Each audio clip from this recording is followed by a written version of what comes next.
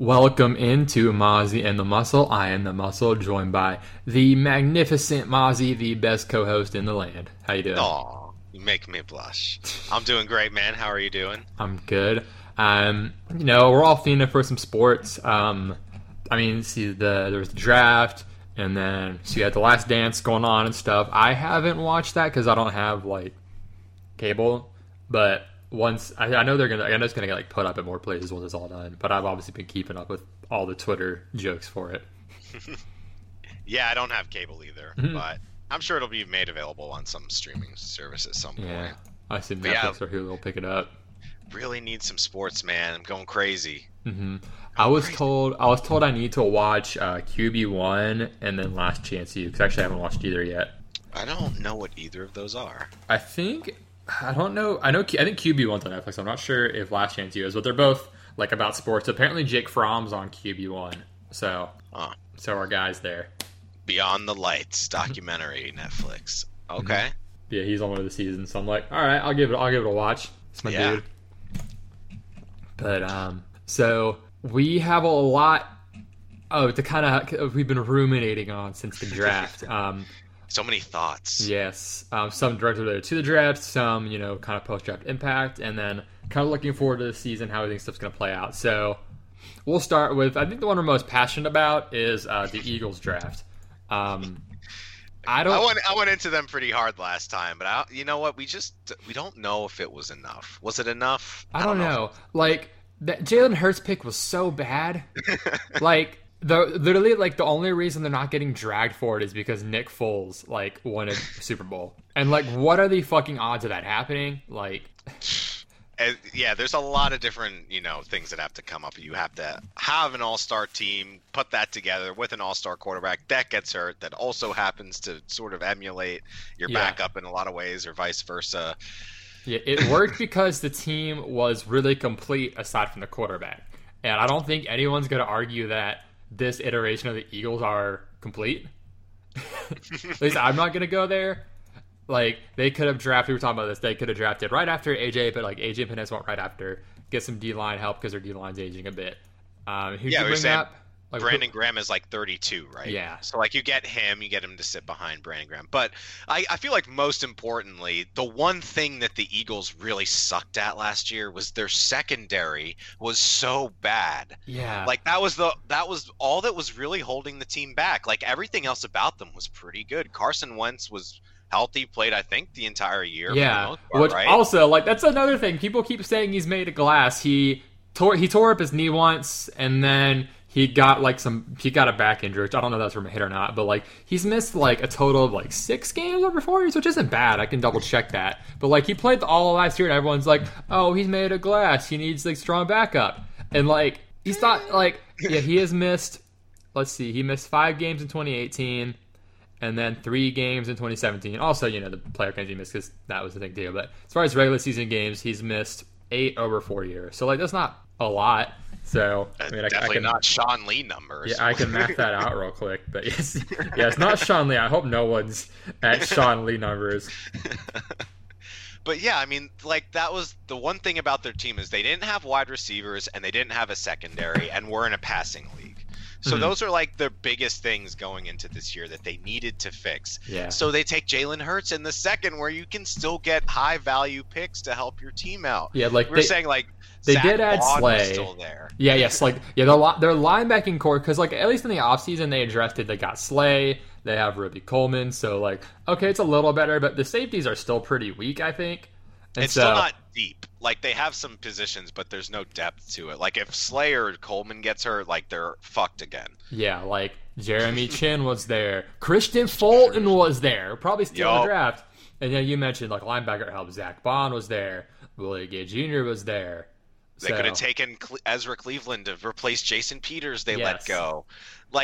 There were a lot of things they could have done here instead of take Jalen Hurts. Yeah, I don't know if I want to call him project quarterback, but he's not an immediate ready backup. If they had taken someone, if they take, I don't know if they would have taken from here, but if they take someone who's ready to come in and play now and could be kind of immediately effective, if they take Fromm in the third and say he's our backup, that makes a lot more sense because one, it's like a third and not a second, and two, like he is more ready to like, even if his arm strength's not like there completely, like he is more ready to run an NFL offense than Jalen Hurts is right now, I think. Yeah, absolutely. And like you're basically like you're just not drafting somebody in the second round that's helping your team immediately. Yeah, that's exactly. like the biggest problem. Mm-hmm. You had really big holes on your team at wide receiver and corner. I could have taken another wide receiver and I would have been happy, man. Yeah, like take Mims. Take Mims and Rategor, and like, oh my god, that's a ton of speed. Like, you go real fast doing that. Real fast. But yeah, taking a quarterback in the second who, like I said, I like Hurts a lot in his potential to develop, and I do think the Eagles are the team who could develop him. Like one of the few teams I trust to develop a quarterback, but that's the key word, like develop. He's not going to help you this year. That's the thing. Yes, exactly. He's not going to help you this year. And like that's like, then why'd you take him in the second round? Yeah, but like, because Ezra Cleveland would have made more sense, I feel like, because if you're taking a quarterback, and even if you say, okay, he's the immediate backup, that constitutes Wentz getting hurt. But why not just take a center to keep Wentz from getting hurt? Like. That's also a thing. So, and they also traded their other lineman, the Halapatuti Vitae guy. Yeah, and like if you want a quarterback, if Wentz gets hurt, like Cam Newton's a free agent, right? Like, and like we saw the Saints, who are a really complete team, just go grab Jameis. We saw the Cowboys just go grab Dalton. Like they didn't waste a second round pick on someone who's not going to help their team for at least a year. Like, but who are you saying though? Sorry. No, yeah, I mean, there were so many other players available that they could have taken. Josh Jones and Ezra Cleveland were still there, and they were touted in the first to second round. Yeah, were you saying something about like Upati or something? Sorry. Oh yeah, well the Eagles they also traded Vitae, who was sort of their gadget lineman. He just kind of filled in where people got hurt. Well, they traded Peters and him, so now their line has even less depth. So, yeah, I mean, I would have liked the Cleveland pick there, the Ezra Cleveland pick. Yeah, a lot of talent went, like, within 20 picks of that. Like, man. So many good options. Like, there were like 10 guys who would have really, really helped them that won the next, like, 20 picks. Ever since Joe Douglas left, man. Yeah. And I know that's when we were texting about what you said, like, Joe Douglas departing. And it was clear, like, the Eagles draft, meh. The Jets draft, really, really good. So, yeah, and that's one of those things where, like, well, he wasn't the GM for the Eagles, but he was the VP of player personnel and scouting and whatnot. Mm-hmm. Like, he really got to know those players, and I think without him there and not being able to interview players a lot, it really hurt the Eagles this year. I agree. So, but as we get to divisions, at least they're in a division that has been pretty wide open the last few years. Right, they'll still probably be in contention to win the division. It'll be them and the Cowboys probably neck and neck at the end of the year, and they have to play each other to figure out who wins the division. Like, that's almost how it always goes. Mm-hmm. With the Giants and Redskins just kind of, like, sucking their thumbs in the corner. I think Giants are going to be last this year, but I could see it. Actually, I don't know. Washington is there. Never mind. A good little place to plug in my Daniel Jones had a lot of passes that should have been intercepted that were dropped last year. Do you want to share the number now or wait? Well, somebody online said it was 30, which I thought was insane. Like, there's no way, but there's actually a compilation video of all the passes that should. And it is 30. It's a lot. I don't know. I don't know if it's 30 after watching it, but it's a lot. But it's like really, it's at least 20. Yeah. Because I remember that one year, Nick Foles, the guy we were talking about, had like, this was his year where I had like, he went like 27 and 2, like TD interception, had like 7 touchdowns against the Raiders. He had like 15, 20 interceptions dropped that year, something crazy. So, oof. But yeah, that usually does not bode well for the following year. Yeah. And like we saw Nick Foles last year with the Jags, a team that is definitely not complete and like not ideal. Like, he is a guy who can like be fine with the team's set up for him. Like, that's what a backup does. Like, if your team's good, the backup comes in and plays well, it keeps you afloat. But right, but he doesn't elevate that. Yeah. Didn't we say the same thing about Trubisky 2 years ago, that his rookie year he should have had a ton of picks and he didn't, and then yep, I'm pretty sure that this was something we talked about. He should have had a ton of passes picked and he didn't, and then the next year he was it might have been last year. I think it was like this past year. Yeah, some like major thing, because like he had those like pop-off games, and then now would someone who's like we don't think is that great randomly is really good for like some games, you gotta look into it. But anyway, so that's dragging the Eagles.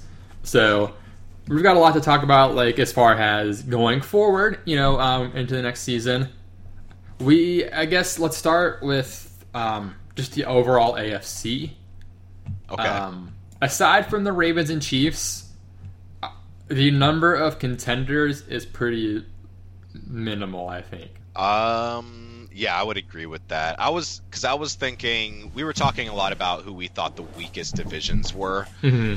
And to me, it seems like it's the East and the South, like the AFC East and South. Yeah. Which is two of the AFC divisions. And it's because the AFC East, I don't see a Super Bowl contender in the AFC East at all, which already makes them pretty weak. And then the AFC South is just a fucking mess. It's like the Colts should be pretty good, which the Colts are the one team I think has a realistic shot right now, like aside from the Ravens and Chiefs. They have a really good team around them. We just Phillip Rivers looked old as fuck last year is the only problem. Exactly. Like he was shot put in that bitch. Like it was bad. So like if he is looking a little better to start the year, like that team around him is so good, and I assume he's going to be an upgrade from Brissett. So yeah, the team around him's so good. Like if he takes a step forward again and just sort of looks a little bit more fresh, I think is a good word for it. Mm-hmm. Then they'll be fine. But they're like the Texans. Like you have Deshaun Watson there, but you just lost Hopkins, who was sort of the connecting piece there. The Houston Texans have become the Deshaun Watson show. It's entirely. Fully. Which, yeah, can he push that team into the playoffs? Probably. He can probably put the team on his back and get them there, but can they win the whole thing? No. That team's not. Because there's going to be 7 playoff teams this year in each division. That's if we go through Baltimore, honestly, I think Pittsburgh should be a playoff team. Yeah, I would agree with that. I mean, they basically made the playoffs with 2 of the worst quarterbacks I've ever seen. Yeah. Last year. Yeah, they were just off of it. And if there were 7 teams last year, they would have made it in as that last team. Exactly. So, Pittsburgh, Baltimore, Kansas City, and then whoever wins the AFC East, it's 4. And then someone going in the AFC South. We'll say the Colts. There's still 2 more spots. Maybe New England and Buffalo are 2, and then maybe Buffalo and Houston make up those last 2 spots or something like that, or New England or whoever wins the AFC East. Don't know who's going to win there. But they have a good shot to make it into the playoffs just off the weakness of the conference. Although, I mean, maybe I'm discounting Tennessee too. I don't know. Yeah, I think Tennessee, we're all just kind of clenched right now. Yeah. Because we're I'll admit, I probably am discounting them too much. But at the same time, because it's tough because their efficiency is going to regress. But it doesn't mean they're going to be bad. That's the thing. They're not going to... They only had 1 field goal drive out of all the red zone trips or some crazy shit. I don't know. They had so many fucking touchdowns. And that's not sustainable, just literally fucking odds-wise. But it doesn't mean they're going to be trash. 9-7 again seems pretty realistic. But I don't know. For me, it's the Tannehill. Yeah. It's just I was super huge on Tannehill when he came out because I thought he had a lot of talent for a guy with not a lot of playing time. Mm-hmm. I really liked Tannehill. I kept thinking he was going to actually break out. And then he just kept getting hurt. And it's he did break out last year and have a really good season, and that made me super happy. But we can't forget that this guy missed 2 straight years because of preseason injuries.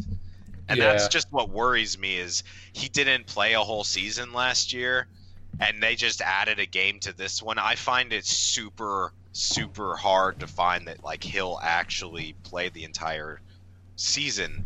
And it would be cool if he did, because then the team around him is so good, they're a contender. Yeah, that's they're a pretty solid team is the thing. Imagine if they got Cam Newton. Right. Oh my God, dude. Yeah. No, that's the thing. Please. The reasons they say, oh, Tannehill's our guy. Like Cam Newton does the stuff that Tannehill does well. Cam Newton also does well, and he's also, I think he's just better in general. Which I don't think anyone's gonna argue me on that. That Cam Newton's better than Ryan Tannehill. Yeah, I mean, Tannehill can complete more passes, but Cam Newton just does so much more in the game. And, like, Tannehill was using his legs a lot last year, too, which helped the team out.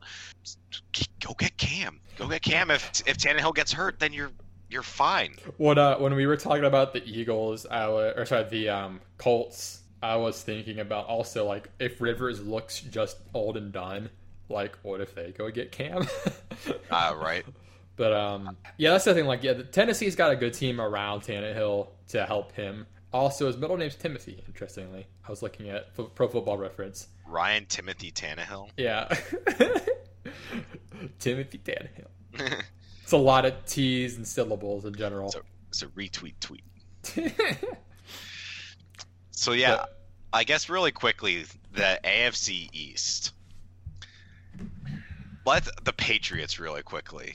Okay, so we're assuming the Jets are bad again. Sorry, right? They're not above 500. I don't think Miami hits 500. No, because they're in like year 2 of the rebuild, right? So they should project to really be good next year. So they're about a year away, which is to be expected. So no disappointment there. I'm sure their fans will love the season. Bring on Ryan Fitzpatrick; it'll be fun. Yep. But the Patriots. Do you think they win this division? Because I really think Stidham is not good. I don't get it.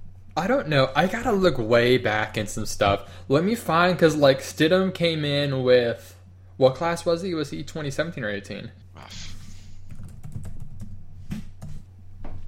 don't even know what year it is now. Exactly. Yeah, I'm gonna have to look it up so I can find what like draft he was in.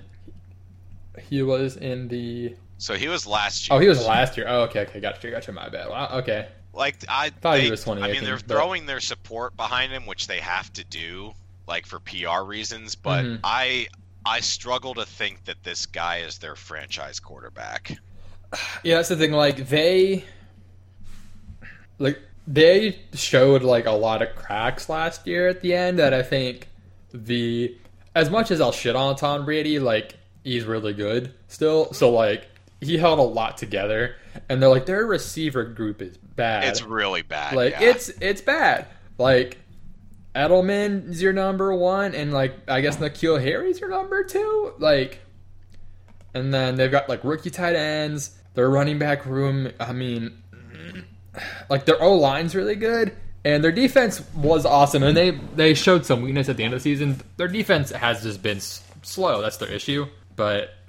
Like, is this team just going to be a defensive grinding, like, Patriot team? Like, they don't let teams score. Their defense is smothering, and they, like, hope Stidham can get, like, 1 or 2 touchdowns. Yeah, the thing is, like, they're going to be one of the top 2 teams in the division, I think. Like, that's a tough, but I think that's the case. And, yeah, I mean, the Bills are probably going to be up there with 9 or 10 wins, right? I mean, okay, they went 10-6 last year, and that seems about right, because, like I said again, the overall team is pretty good, even if I'm not huge on Jalen himself.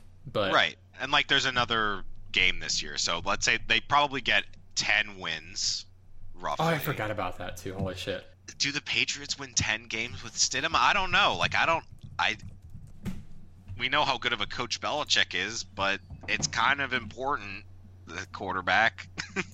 Wait, I thought did the extra game get passed or no? I thought it did, didn't it? I hadn't seen anything on it. Because right now I'm still seeing 17 weeks. I thought it was just the extra wildcard team got passed for now. Oh, that might be it. Or maybe it's in the future? Maybe they're, for next year. Okay, yeah. Probably going to be 2021 on. So not this year. That's what I thought.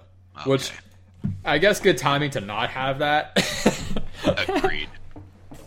Yeah, because the new CBA, okay, it's CBA stuff because like they can't Okay. I don't even really want another game personally. I don't really care. If it ain't broke, don't fix it, but whatever.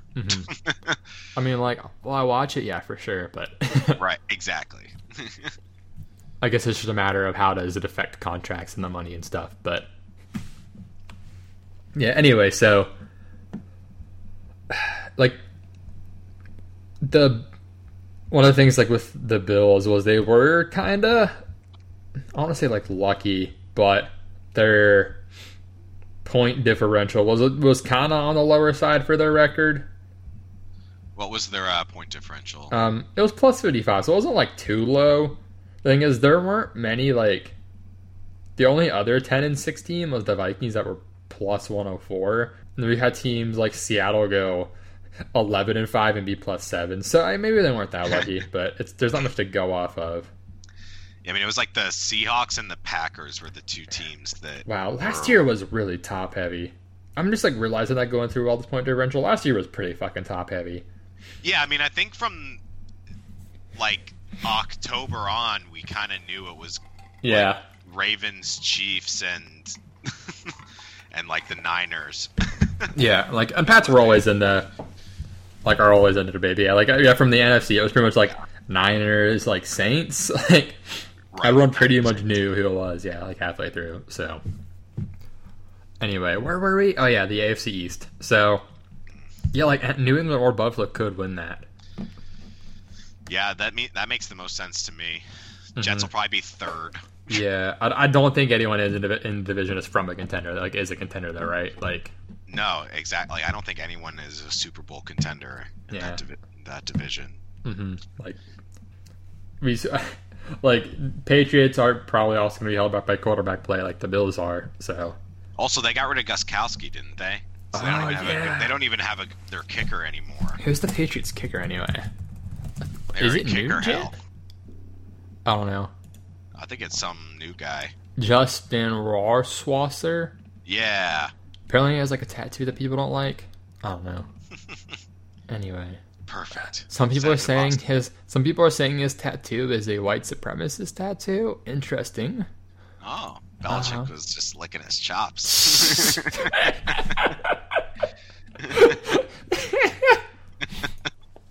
Gosh. Yeah, what's his tattoo say, apparently?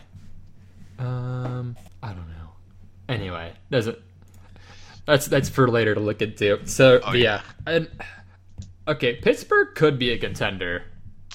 They're one of my teams that I think will have a pretty strong bounce back year. Yeah, because as long as like Roethlisberger is actually healthy, and they had like a video of him actually like throwing for real just recently. The defense was obviously fucking absurd. Right, like their trenches are great, which is the foundation of good teams. Like O-line and defensive line are on point with the Steelers, so they should be really good next year. And then hopefully like Juju plays most of the season. Like Deontay Johnson's there. He's pretty good, I think. Then Washington and Claypool are also in there. And then like James Conner, like we'll talk about him later. I think he's being way underappreciated right now. And they have Jalen Samuels as good backup. So like, they got like enough talent there too. I think they'll be fine. Yeah, and they've got some running back depth too. Like the Steelers, just a well-run organization always, which is why I'm sure it sucks to be in their division if you're like a Bengals fan or a Browns fan or something. But like, yeah, they're going to be good again this year. And if you asked me, they have a really good shot to win the division. It's going to be tough because they have the Ravens now to deal with, but they're contenders. Mm-hmm. Yeah, one of my thoughts on the Colts was like they should basically be the 2018 Chargers, like kind of run heavy team. Let me pull up the 2018 season, but I think they went 12-4 that year, and that's when then they beat the Ravens in the playoffs in that first game, I believe. Let me pull up their 2018 season. Okay. Oh, dang it! Fucking, this is hard to navigate. Not really. I just clicked the wrong thing. I didn't realize they moved to Los Angeles like 3 years ago already, huh? But neither did their fans. The memo. They're still showing up in San Diego games. Yeah. So the Chargers were 12-4, 6th in points for, 8th in points against. So they're a solid team. As far as their like yardage rankings, they were. Let's see if I can find the rankings on here. Okay, here we go. They ranked. Let's see, They were middle of the pack in like rushing, and they were 10th in the league in yardage. But yeah, they were like just a good, efficient team that ran the ball like well because they were number 7 in the league as far as like rushing touchdowns. They're like efficient at the goal line, which I think should be the case this year for the Colts because they've got a lot of backfield talent, and then they've obviously got Pittman, Hilton, Campbell. So, but yeah, they're an interesting team. Like we like their coaching staff. Their GM is solid. Like they put a good team together. But so on one of the teams I do want to talk about though actually is the Chargers. I guess bouncing around to them. I don't think they're a contender, but like I feel like their range is so wide. Like I wrote, will they be 4-12 or 12-4? Defense is super good. Offensive line is decent. Like it's not bad. Certainly not one of the worst. They are kind of injury dependent, as we saw last year with the offensive line. But the quarterback situation is not ideal. Yeah, they're gonna try to ride Tyrod as long as they can, and like that's the thing where. That's why I think the range is so wide, but probably not much middle ground. Actually, like they won't go 9-7. I don't think, or like 8-8, just because if they're like winning, like I think they'll actually do really well. Because like Tyrod is like he's on that border of like he can fill in fine. He's obviously not like a world beater, but like he will keep the team afloat, of course. But I think the team around him is pretty complete. Super complete. I mean, they've still got Keenan Allen, still got Hunter Henry. They still have Austin Eckler, Justin Jackson. Now they just added Josh Kelly. Like, this is definitely better than that Bills team he got to the playoffs, also with Anthony Lynn. But true. And see, he knows how to get the most out of Tyrod. And my 4-12 concern is, like, they start 0-3, and then Herbert comes in, and they just lose a lot more. Yep. Like, I don't want to really see Herbert this year. So they start 49ers, Bengals, Chargers. So 49ers, Bengals, Chiefs, sorry. So, I mean, 1-2. To start off, yeah. Yeah, and then Panthers, Bucks, Saints. So, like, their schedule gets a lot easier, I think, as it goes. But, because, like, the last ones aren't as, brutal. But they're tougher opponents. It's all front-loaded, so that's the thing. I mean, yeah, but, I mean, Saints, that's another one. Bucks is, like, probably, I don't know. Bucks are another team that's sort of, are they going to be good or not? But, yeah. But, yeah, like, but as far as, like, the Chargers for fantasy, like, I'm kind of down on them in general. I mean, I like Hunter Henry for the fact that Tyrod Taylor, like, he peppered Charles Clay. So, I trust him. Like, and he's gonna be like, Hunter Henry, oh boy. And yeah, I expect Henry to get a lot of targets. So probably at the expense of Mike Williams, I'd say. But expense of Mike Williams. I think Keenan Allen will have less catches too. Like, he's still so good that he'll do a lot with them, but I think he'll just have a few less.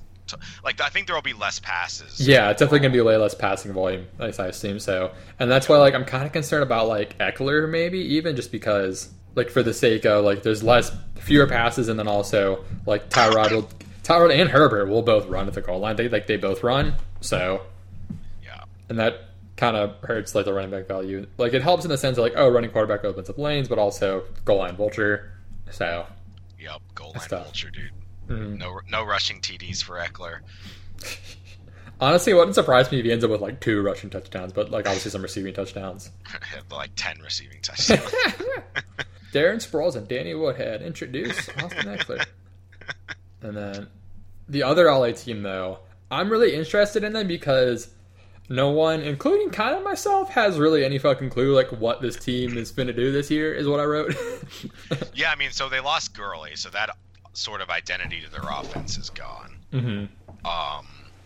Who's the running back they took? Akers? Yes, Cam Akers. So I like Akers a lot. I'm not a huge Henderson guy. Their line is old. I don't think they improved their line much. No, like, the line still has some talent, but it's older, and it's not like what it was a couple of years ago. But, like, I think they're gonna attempt to try to run gap, because I know Akers, like, we talked about him being necessarily getting gap a lot. I can't remember what I'd had on Henderson on that. I'll try to dig into that one a little bit. But yeah, like one of these running backs is gonna have value and like pop off. It's just gonna be hard to one time it and two figure out who. Like it could even be Malcolm Brown, like for all we know. Yeah, honestly. So yeah, I feel like the Rams are kind of in limbo because they're really stuck like cap and pick wise. They traded a lot of their picks and they don't have a lot of cap room, so they're just kind of stuck for the next year or so. And then their defense is like a lot weaker now. It got old. They traded a lot of people. Yeah, I mean, they have what's his face now. They have Ramsey and Aaron Donald, but aside from that, like their defensive talent is like not that impressive. Yeah, I think they lost. Was it Michael Brockers? I think he's still there. Is he still there? Let's see. Oh yeah, because the Ravens backed out of the deal with him, so the Rams re-signed him. Although they did draft our guy Terrell Lewis. Our guy. But 50% Terrell Suggs, 50% Ray Lewis. But yeah, like their defense isn't like anything special. We kind of saw that they weren't really as well at the end of the year. So yeah, I mean, I guess. Yeah, I mean, I feel like their defense will be okay. Like it'll be solid. They got some linebacker depth. I mean, I still think Brockers is good. Like, it'll be fine. But I mean, yeah, after Ramsey, then there's a drop off. Like their safety position is pretty meh. Yeah, like I'm trying to look at this team, and so like, okay, like I'm gonna jump to the receivers a bit now. So they lost Brandon Cook, obviously. So they've got Kupp, Woods, and Van Jefferson, who, for the most part, all kind of do the same thing. And then they've got Reynolds, who is like the only guy that's like a little different of the group. And so like I don't think it'd be a stretch to say he's gonna be like their most consistent like outside receiving option, like as far as like being best at it. Like I think Reynolds could get a good chance to shine this year. I think we're both on the same page with Reynolds. Yeah, because I think he is good. Like he's a little like too like skinny. Like he's tall though and he's big. Like in that sense, but he's a little skinny is the issue people had with him. And like I think he went to a smaller school. Let me check on that. But he went to A&M. I'm trying to remember. Texas A&M. Oh wait, no, yeah, he went to A&M. That's not a small school, but like his college production was good. And he's like when he's filled in, he's had some good games too. Yeah, we like him a lot. I think Sean McVay even mentioned him as somebody they're going to try to get the ball to more this year. So they've got like Woods taking off the top, and you got Kupp going through the middle. Then you've got Reynolds on the outside. Yeah, like he's definitely flashed when he's had the chance, and so I'm really into the idea of him like getting a shot this year, which because he will. Like the only competition for that third spot is a rookie. So, although the only problem is I don't know how much they'll keep doing like 12 personnel because they did a lot of like 2 tight end stuff last year, especially at the end of the year, to try to like change up the offense, and so it resulted in only 2 receivers on the field. But I guess I can try to jig in like snap counts or something. But yeah, I think he's someone to take a shot on because he costs you nothing like in Dynasty, and like he's probably free in redraft, like so. He's a low risk guy to get it on. Yeah, we like Reynolds moving forward into the year. Yeah. But yeah, in terms of the division, they've got a lot of competition there. Yeah, this like we've discussed this too, like in the group. Like this might be the best division in the league. Like one of them for sure. Definitely one of them, yeah. Because you've got, I mean, Russell Wilson and the Seahawks are always good. The Niners are, sort of on their tear right now. And then the Cardinals are looking pretty potent on offense, even if their defense is lacking. They're going to score some points on you with Kyler and DeAndre Hopkins. And they stayed with the Niners like super well too. So. Oh yeah, did they beat them once? Maybe. Or they got close. Like they might have just gotten really close, but yeah, it was really a good game. So and then obviously the Seahawks are always there. Niners were literally just in the Super Bowl. So yeah, it's gonna be a solid division. I don't know who comes out of there, but I imagine at least one wild card comes from there, possibly two. Yeah, at least one, possibly two is probably right, because you figure the Niners probably win the division, and the Seahawks are right there behind them. Yeah, like a few wins less, but still getting in the playoffs. And then if the Rams or Cardinals also, sort of outperform or just kind of keep up, they could also grab that extra wild card. But that division. So they lost to the Niners by only 3 the first game, and like almost came back. That's right. Yep. Because they got within 3, like 5 minutes left in the fourth, and then the second game they lost by 10, but there was like a touchdown, like fumble return, like with 2 seconds left. So more or less a one-score game, kind of. But yep. 2 very close games though. So. And you have to think they only got better in the offseason. Oh yeah, like Hopkins and Simmons. Yep. Yeah, Isaiah Simmons and DeAndre Hopkins. Good God.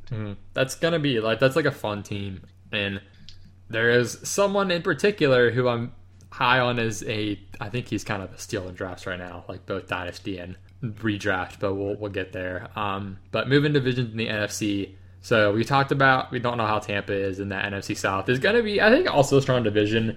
Definitely a lot of shootouts. Like I expect Carolina, Atlanta games to end like with a 90-point total or some crap.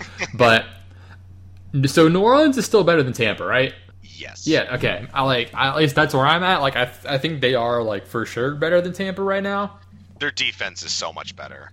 Yeah. Like, and the line, but like the team's just a lot more complete. Like. The advantage that the Tampa has is their receiving group, but which that got disgusting. lessened a lot. Yeah, like they have obviously Godwin, Evans, and Howard, Gronk, but like adding Emmanuel Sanders helps a lot for New Orleans. So they now have like Thomas, Sanders, and then obviously Kamara is absurdly better than whoever else the Bucs have in their backfield. Yep. And like Cook's not like a slouch really, so. No, and then their offensive line is significantly better. Ryan Ramczyk, and then the Saints still have Michael Thomas. Yeah, like the Bucs don't have a Taysom Hill. Right, come on, no Taysom Hill, no Super Bowl. No way to make the Vikings look silly for a bit, but so anyway, honestly, like New Orleans, I think they'll probably be a popular Super Bowl pick this year, but I think they're again a legit contender. Like they're one of the real NFC contenders, I'd say. Yeah, the Emmanuel Sanders ad is just beautiful. Like that's got to be one of the best free agent signings, I think, of the offseason. And so, kind of jumping a little player specific, he's going to be like one of the few switching teams receivers I'm going to be okay with this year. Him and Hopkins, just because normally we kind of avoid it, and especially with the way this offseason is going, I'm going to avoid it even more. But Hopkins is Hopkins, and I don't think it's going to be hard for Kyler Murray to get on the same page with one of the best receivers in the league. No, that's going to be great. Yeah, he's a Hall of Famer, so like he'll be fine. And then Emmanuel Sanders is really good, and he's like he and Drew Brees, like they're just like made for each other. I think. Like they're both very smart veteran players, and we saw how much Sanders helped the 49ers instantly. So yeah, I'm not worried about him and Breeze getting on the same page. He fills in exactly with what they need to scheme wise. Like it's harder to think of like a better 1-2 punch for Breeze than Thomas and Sanders. Like yeah. So and generally speaking, the wide receiver trades like this, go to a new team, not a huge fan of, just in general, like especially in their first year. But this is one of those where it's an exception. Mm-hmm. But like a lot of other ones, like that's part of why the Dix thing is just because he's going to the Bills and Josh Allen, and so like we know where the way this offseason is going, there's not much time to really get together on stuff, and like it's going to be tougher for rookies a lot too. Like as much as as great as some of these rookies are, like you're gonna have to temper like your immediate expectations for sure on them. Absolutely, yeah. Year one is a lot of growth for these guys.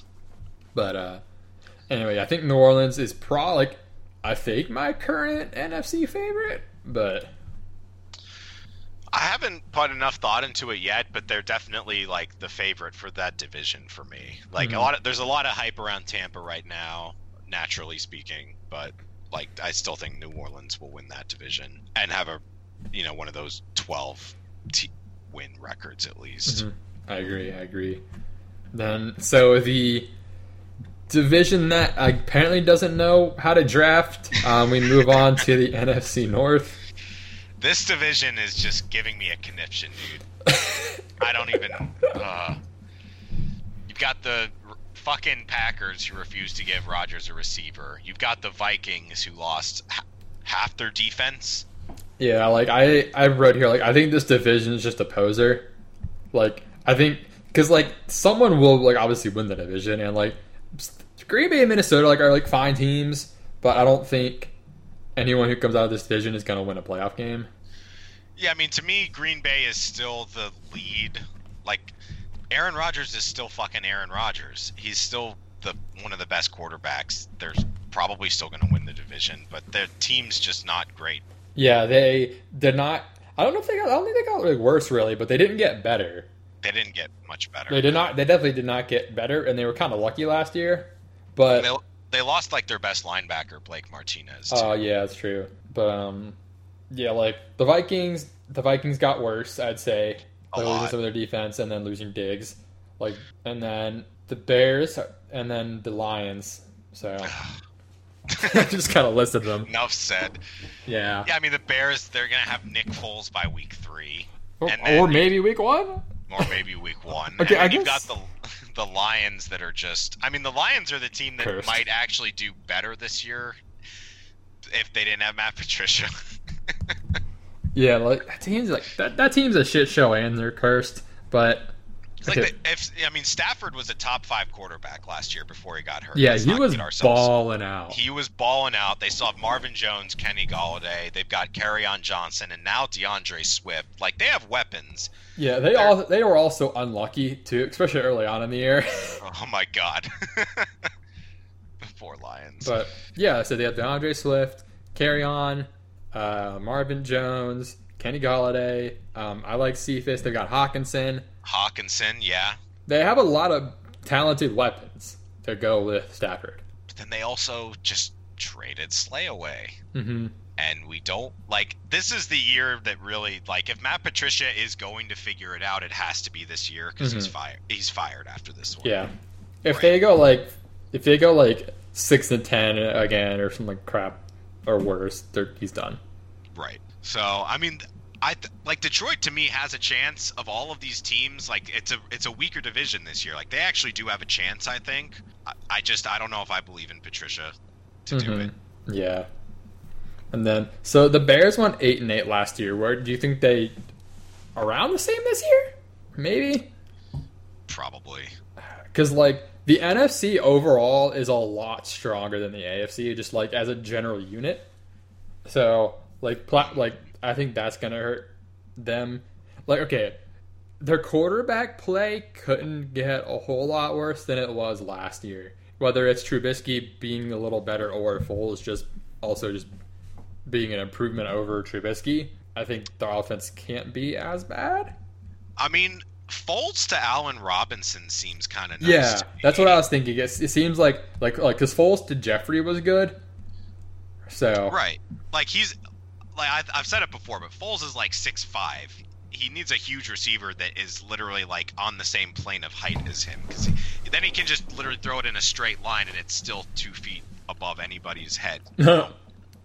Yeah, like Allen Robinson should be a good pairing. So they're actually guess where Chicago ranked in points scored last year.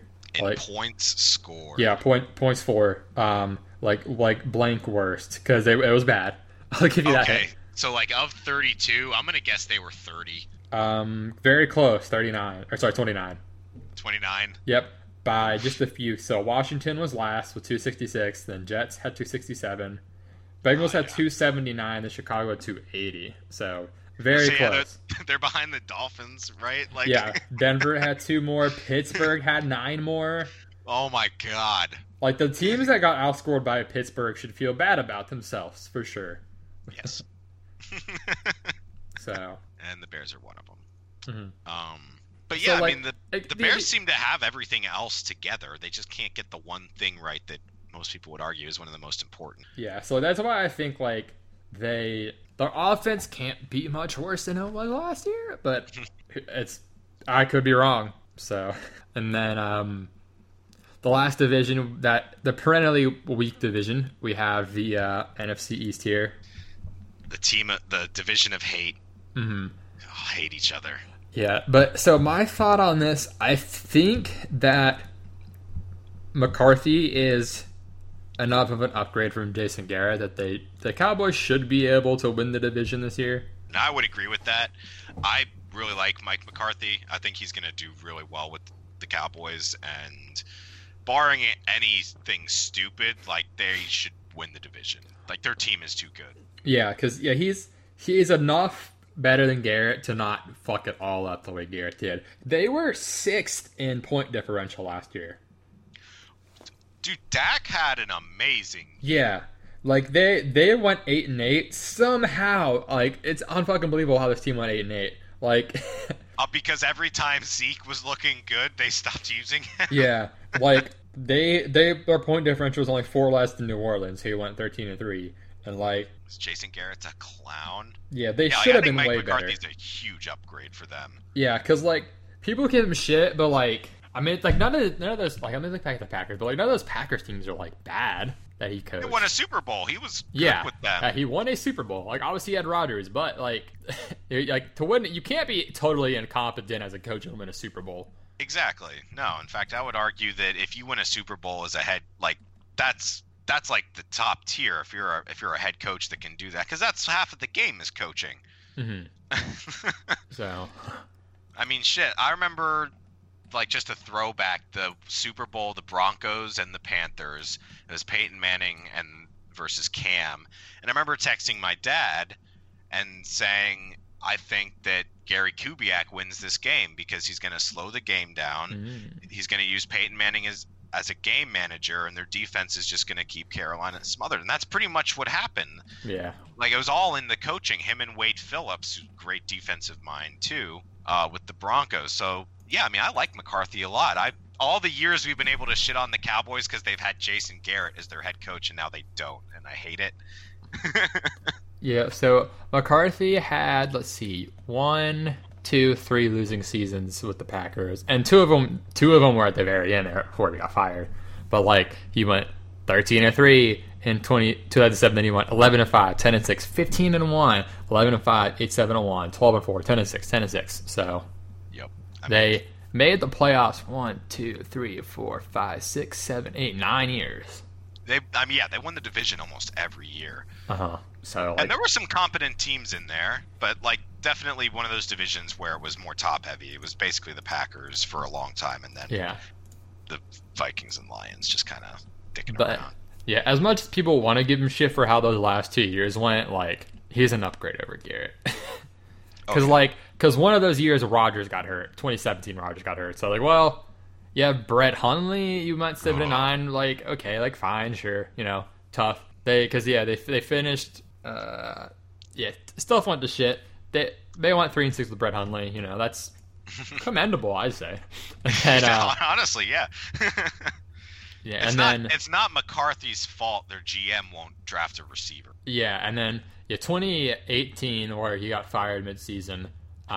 He was 4-7-1 when he got fired. Like they were just struggling. Yeah, I mean, not every year's gonna be great. So pretty much like one bad year with Rodgers got him fired. So.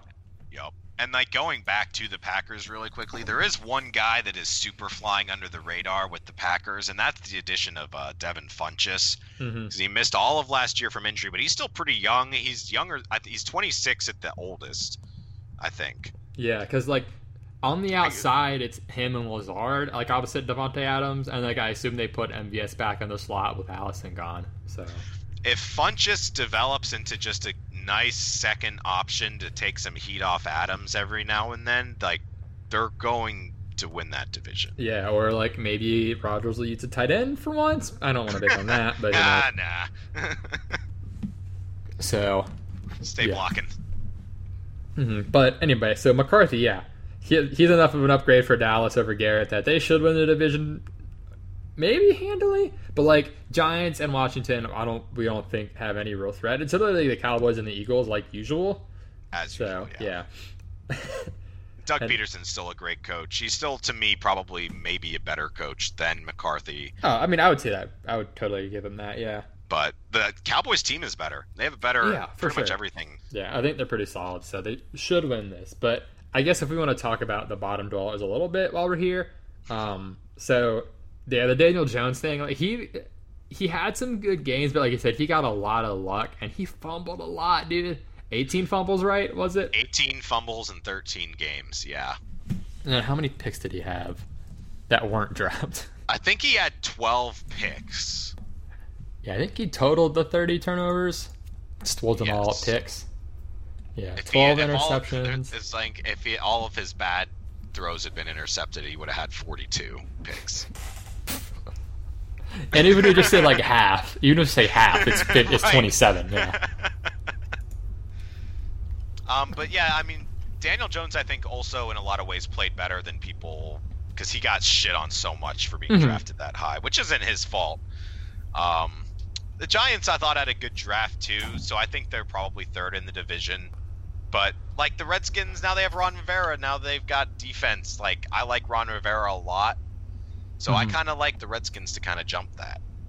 Yeah, like so Daniel Jones's good games that he had where he hit 300 yards and like he had a couple like pop off games of touchdowns. So week 2, Tampa, he went 336 yards, 2 touchdowns against Tampa, and then we have to remember that they were one of the pass funnel teams with the amazing run defense and terrible pass defense. And so Detroit, he went 322 yards and 4 touchdowns. Again, Detroit. The Jets, he got 308 and 4 on. And then then Washington, he got 352 and 5 on. And then he also got 300 yards the next week against Philly, but the completion percentage and stuff was a little down.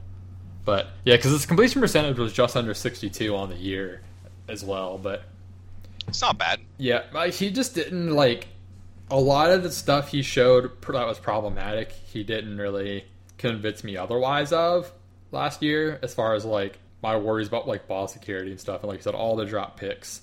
I think he's more of a sophomore slump than a like improving from rookie year option personally. Yeah, and I'm unfortunately sort of in the same boat. Like not to dig on the guy, but when they said that the offense was going to look a lot like Jason Garrett's, I just kind of yeah, that's right. He is their offensive coordinator now. Yep. I don't know how much, and also like I have no clue how Judge will be, but new head coach as well, like giving him a whole new like system to learn in a short amount of season, like that doesn't help his chances to improve and like keep up the good work either. So no, not at all. It's usually one of the reasons people say for like a quarterback struggling is, well, they had a new coordinator and head coach and they had a whole new thing to learn. I mean, look at Mariota. Right, every year something different. Like I just say Mariota. Darnold. Yeah, like fucking that sucks. Every year, Darnold, new offensive system, new pieces, new head coach, new like everything. Something new, yeah. But like I like to say they get Jason Campbell because he got so screwed by that. So he's like the poster child for that. Right, the poster child for just inconsistency in the organizational aspect.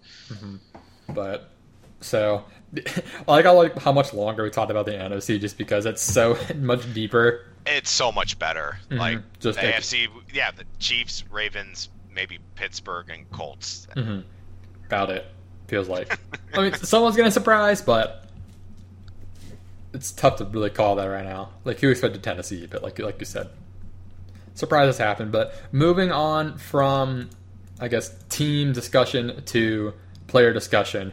One of my interesting things is like, okay, so after Christian McCaffrey, and this is just for redraft, we can get into Dynasty a bit if we want, but Christian McCaffrey's the top guy redraft wise. So after that, like how's it shape out for you? Like, I mean, there's like Saquon, and then there's another like drop down a little bit. You got Chubb, drop down more. You got like Fournette. I mean, like why is James Conner going to the 3-4 turn? Like, there's a lot of stuff to look into with it. So, like after CMC, like what's running back look like for you? Well, after CMC, I probably want, like, honestly, for me this year, someone like Kamara, I think he's getting taken too late. They've got more pieces on offense. I actually think that helps him. Yeah. But yeah, I mean, I like Kamara. I like Zeke, obviously. Mm-hmm.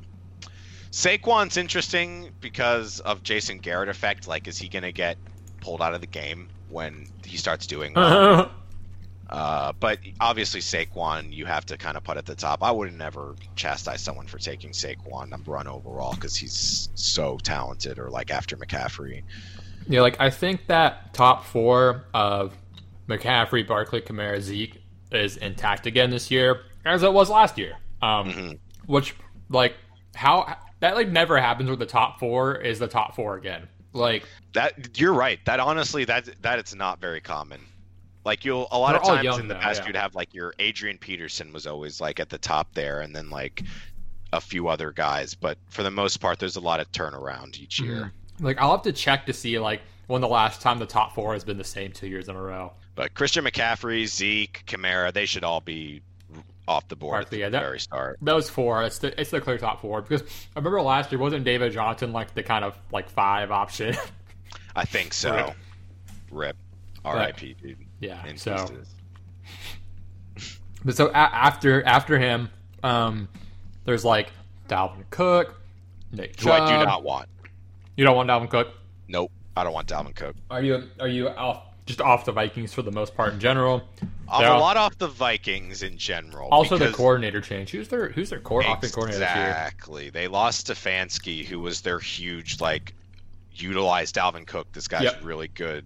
Now he's with the Browns, so I think you're going to see Chubb, actually. I would rather have Chubb than Cook, 100%. Mm-hmm. Oh, yeah, I'm going to totally like stand for Chubb very hard this year for that reason. Hard on Chubb, dude.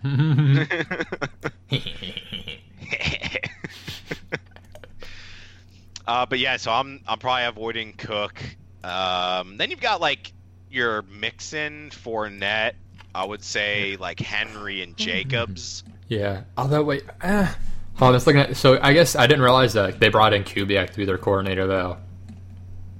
That's interesting. Yeah, that kind of offensive coordinator. Yeah, who we've seen also loves to run the ball. So, like, true. I didn't realize that with Cook. So him being there keeps me on Cook a little bit, I guess. Honestly. That like reassures me a little bit on Cook. Yeah. Which are Kubiak and Stefanski for like the same coaching tree? Ooh, that's a good question. I think they might be. Kubiak was with the Ravens and the Broncos. Did they overlap with the Broncos? Let's see. Because Texans. Stefanski's been there since like 2006. Actually, apparently. Really? Yeah, so I guess he did not overlap. Never mind. Maybe. I mean, who's the Vikings head coach been over those years? Now I got to figure this out because I could have sworn they overlapped. Oh well, maybe not. Oh yeah, Zimmer was there. That's right. He's the Zimmer tree. My bad. So Marvin Lewis tree. Which Jolly loves to point that out. How the Marvin Lewis coaching tree is actually pretty solid. It is pretty solid. Being Marvin Lewis's tree. Yeah, it's hard to say how Lewis would have done if he wasn't with the Bengals. Mm-hmm. I mean, the players loved him. He kept the locker room together, even with some real drama. Yeah, between like Burfict and all of them that they had for years.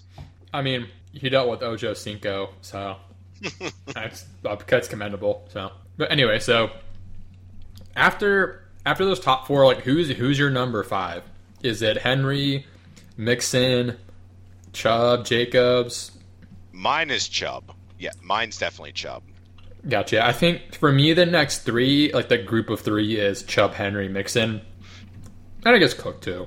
I think Cook's worth putting in there. That next 4, that group. Yeah, he deserves to be in that. Fournette's really interesting too. Yeah, he's like everyone likes to shit on him just because he's Leonard Fournette, I guess. But like, they added the only running back they added was Chris Thompson. And, like, they tried to trade him, but they couldn't. And they didn't pick up his 5th-year option. So, like, this is going to be his last year with the team. So, like... Yep. They're going to use the shit out of him. Yeah, they're just going to run him to the ground, right? Like... Yep. No, I was about to say that. Like, last year with the team, they're going to use the shit out of him. Get the most value they can out of him. and that's going to let him get his stock up so he can go somewhere else. Yeah. So. And we saw how much Minshew liked to throw to him. Mm-hmm. Yeah, he's one of those guys who he's not like the best pass catcher, but like he's definitely capable. Also, he had shitty touchdown luck, dude. Holy moly! Yeah, he did. He had some of the worst touchdown luck I've seen in a while because I had him on one of my teams. He had 3 rushing touchdowns on 1,152 yards. That's such terrible luck.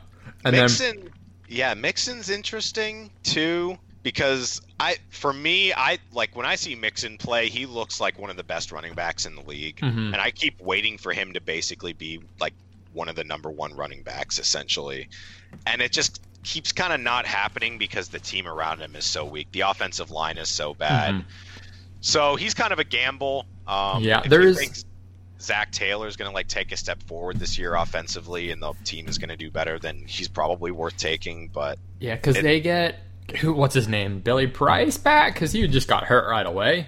Yeah. So they lost 2 years in a row. The top lineman they drafted, I think, got hurt. Yeah, that's unfortunate, but yeah, the line play should get better this year. Just one off of getting a Price back. I'm looking into it a bit right now, but I mean, their O-line definitely is a weak point.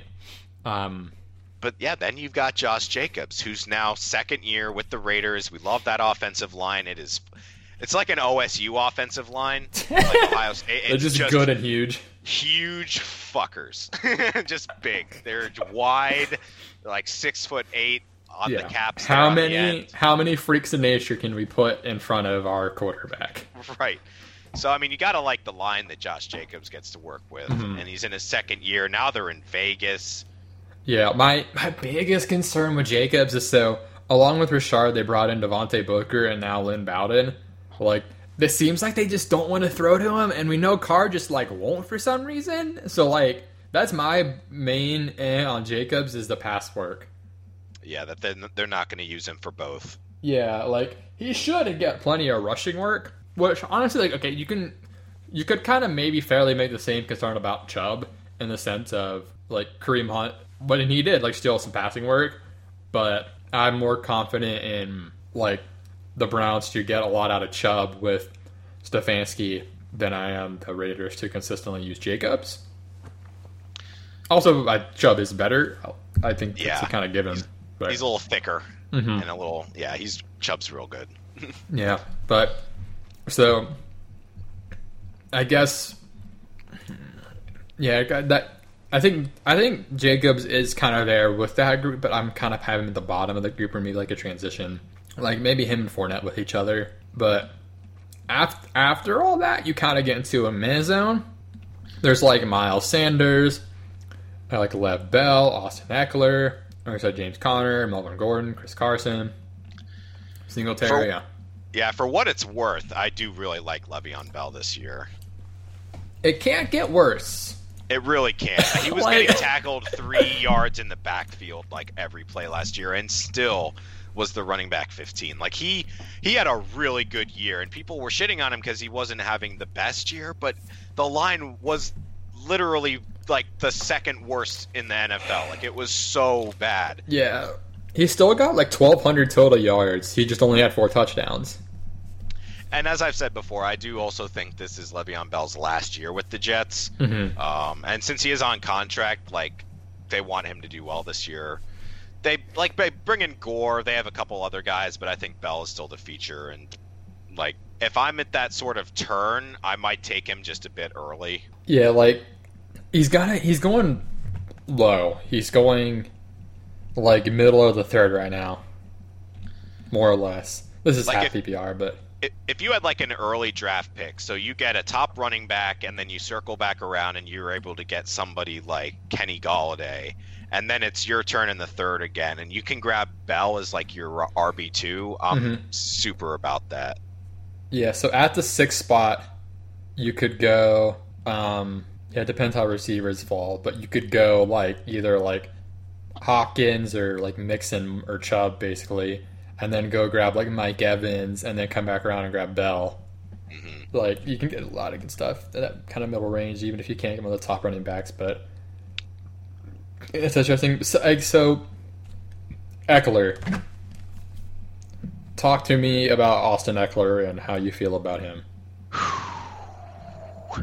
I don't want Eckler to be my RB1. I'll start with that. I agree. Like, if he's my RB1, I think I'm fucked. Mm-hmm. I think he is great to have as a very solid RB2, like, for probably most of the year. Yeah, like, or to get...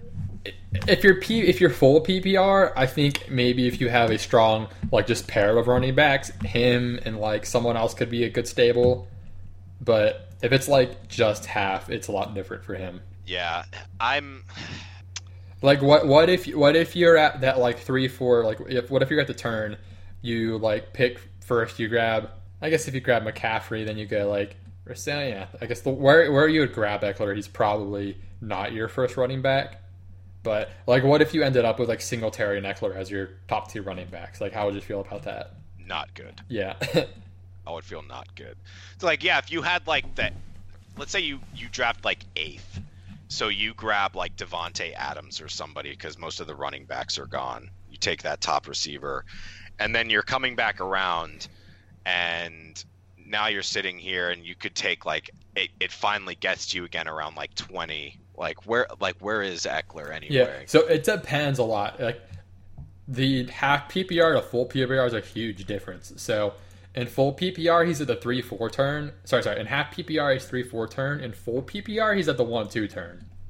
Like, it's basically like, is he end of the third or, like, early second for the difference on, like, half and full, which makes a lot of sense because of who he is as a player, but I don't feel confident, even if it's like a full PPR draft, I don't feel confident taking him there.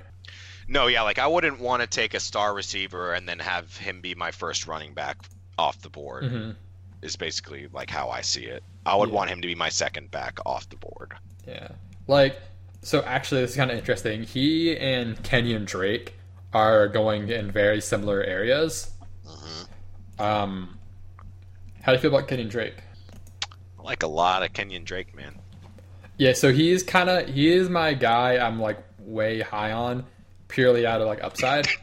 Because we saw him ball out at the end of last year, and in this Cardinals offense, like, the team got better. Like, I don't see why they don't keep using him a bunch. Like, it's one of those things where we saw him pop off some with Miami, but inconsistently so.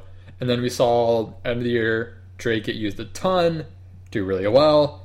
And, like, going to this year, the only person they added was Eno Benjamin, who I do like, and I think is a good, like, late pick, for some depth or something, or, like, take him at the end of a rookie draft. But, like, as long as Drake stays healthy, he should be the RB1 for a super potent offense. Right. So, I think he's interesting. I like Drake's upside more than I like Eckler's. Drake's upside is, like, top 5. Yeah. Like, he could, like... So if we assume, like, that top 4, like, CMC, Kamara, Zeke, Saquon, finish top 4, like, Drake could easily be that number 5. Especially if you're in a PPR format. Mm-hmm. Like, if you're in PPR, oh my god. Yeah, like, Kenyon Drake is someone who I think his upside is nuts. So, like, I would take him ahead of Miles Sanders, I'd say. I think he'll have more opportunities than Sanders will. Yeah, because on the offense, the Eagles are, like, known offenders in committee usage. Like, Peterson, like, has to use a committee, otherwise he can't, like, sleep at night. You should have had another back. Mm-hmm. Like Boston Scott, actually, it might be a fun PPR pick this year for that reason. Like, because who else is gonna get the ball there? If they have to use a committee, more or less. So, true, and he looked kind of solid last year. Mm-hmm. Yeah, he had that one nutso game, and we were both super excited. But one other guy, James Conner, like I said, why is he's going at, like, the 3-4 turn? Got to be injury, right? Yeah, that, and, like, because the Steelers are so bad last year, like, there's still some of the stank there. I'm just, like, he's getting so disrespected. Like, he should not be going after Singletary. No way. Or, like, David Johnson. No, I mean, the Bills just took Zach Moss, too. Like, who we know is going to probably eat into Singletary's touchdowns at the goal line. Same with Jalen. That's another thing about Singletary is Josh Allen will just take it in himself. Yeah. He's got 2 vultures there for touchdowns. But yeah, James Conner, having Roethlisberger there will open up the run game significantly. Those lanes are going to be wide. Yeah, and, I think I'm keeping him in my other league. I have him as a keeper, and I was kind of debating whether or not I would, but yeah, because if you can get him in the late third or something, holy moly! Like the upside there is nuts for where you're getting him. Yeah, I mean, let me see where I'm keeping him at. Like, because if you whiff on a third round pick, like it's annoying, but like you gotta not like totally fuck up your first 2 picks, but like if your third pick fucks up, like it's not like the end of the world. No, yeah, it's not like if you took someone in the second and they didn't help your team at all in some way. Like, yeah, no, if I'm keeping Connor for like a 9th, and I'm like, yeah, that's absolutely worth it. If James Conner is player number 30 off the board or something, like that's worth the risk, like for sure. Like he's going at his floor, I think. Agreed. Yeah, like I would take James Conner over a couple guys probably going before him. Would you take him over Melvin Gordon, who's the last guy I want to ask about? Oh yes. I have no fucking clue what's gonna happen with Denver, man. I'm not betting on the Broncos. Like they're to me they're like the Chargers of previous years. On paper, they look like they should be fire, but I'm just holding back expectations a bit. Locke looked okay last year, but like there's still a lot to go to feel like sure about him. Yeah, so he had one really good game and then one really mediocre game, if I remember correctly. And I think that's going to be the tale of Locke, is that he will be pretty inconsistent. Yeah, because he only played like 5 games. So let me take a look here. So, he struggled against the Chargers in his first game. Was pretty solid against Houston. Struggled against Kansas City. Yeah, struggled against Kansas City. Was okay against Detroit and Oakland. He wasn't asked to pass a whole lot. He averaged like 30 attempts a game, pretty much. Yeah, that's not too many. Because, attempts were 28, 27, 40 against the Chiefs, makes sense, and then 33, 28. Like, outside of the Chiefs game, he was actually pretty decent. They lost 3-23 against the Chiefs. Like, there was really fucking nothing they could do. And the Chiefs defense actually started coming on some at the end of the year, so they were fucked in that game. End of the year, like, the Chiefs defense put it together. Yeah, but that was their only loss, though. Like, they won their other 4 games with them. And then, like Chargers, like, okay enough team, and, like, they made the playoffs and were a playoff game, and then Detroit and Oakland, like, not a murderer's row, but, like, he went 4-1, so as much as, like, I'm not, like, a huge Drew Lock believer, like, he showed enough to, like, at least get another year, for sure. Absolutely. So. I'm just, in terms of, like, the running backs, I don't know how good their line is. They're kind of a mystery line to me. Also, his first name is actually Paul, apparently. Drew Lock. It's Paul Andrew Lock. I like that better. Paul Lock? Dude, that's kind of dope! Yeah, I like Paul Lock. Paul Lock? Paul Lock. It sounds like, Pollock. What's like the blah blah blah?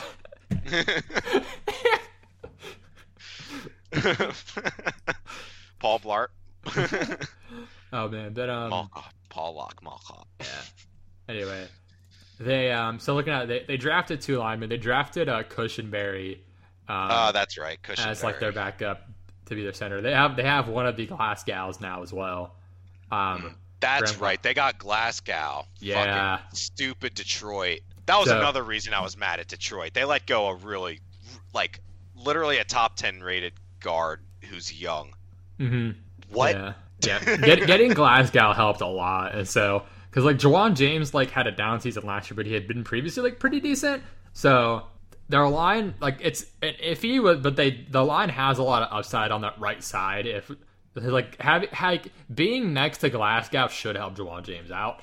But. No, yeah, and that'll help the run game out a lot. I'll be honest, I forgot about that addition, and that's me too. That's a big addition. Yeah, and the Lions, they're using him too. But anyway, so yeah. A lot of interesting running back stuff. Denver's an interesting team, but some other guys, like receivers especially. So Odell's going after Thielen, and I don't know if it's half PPR or full PPR.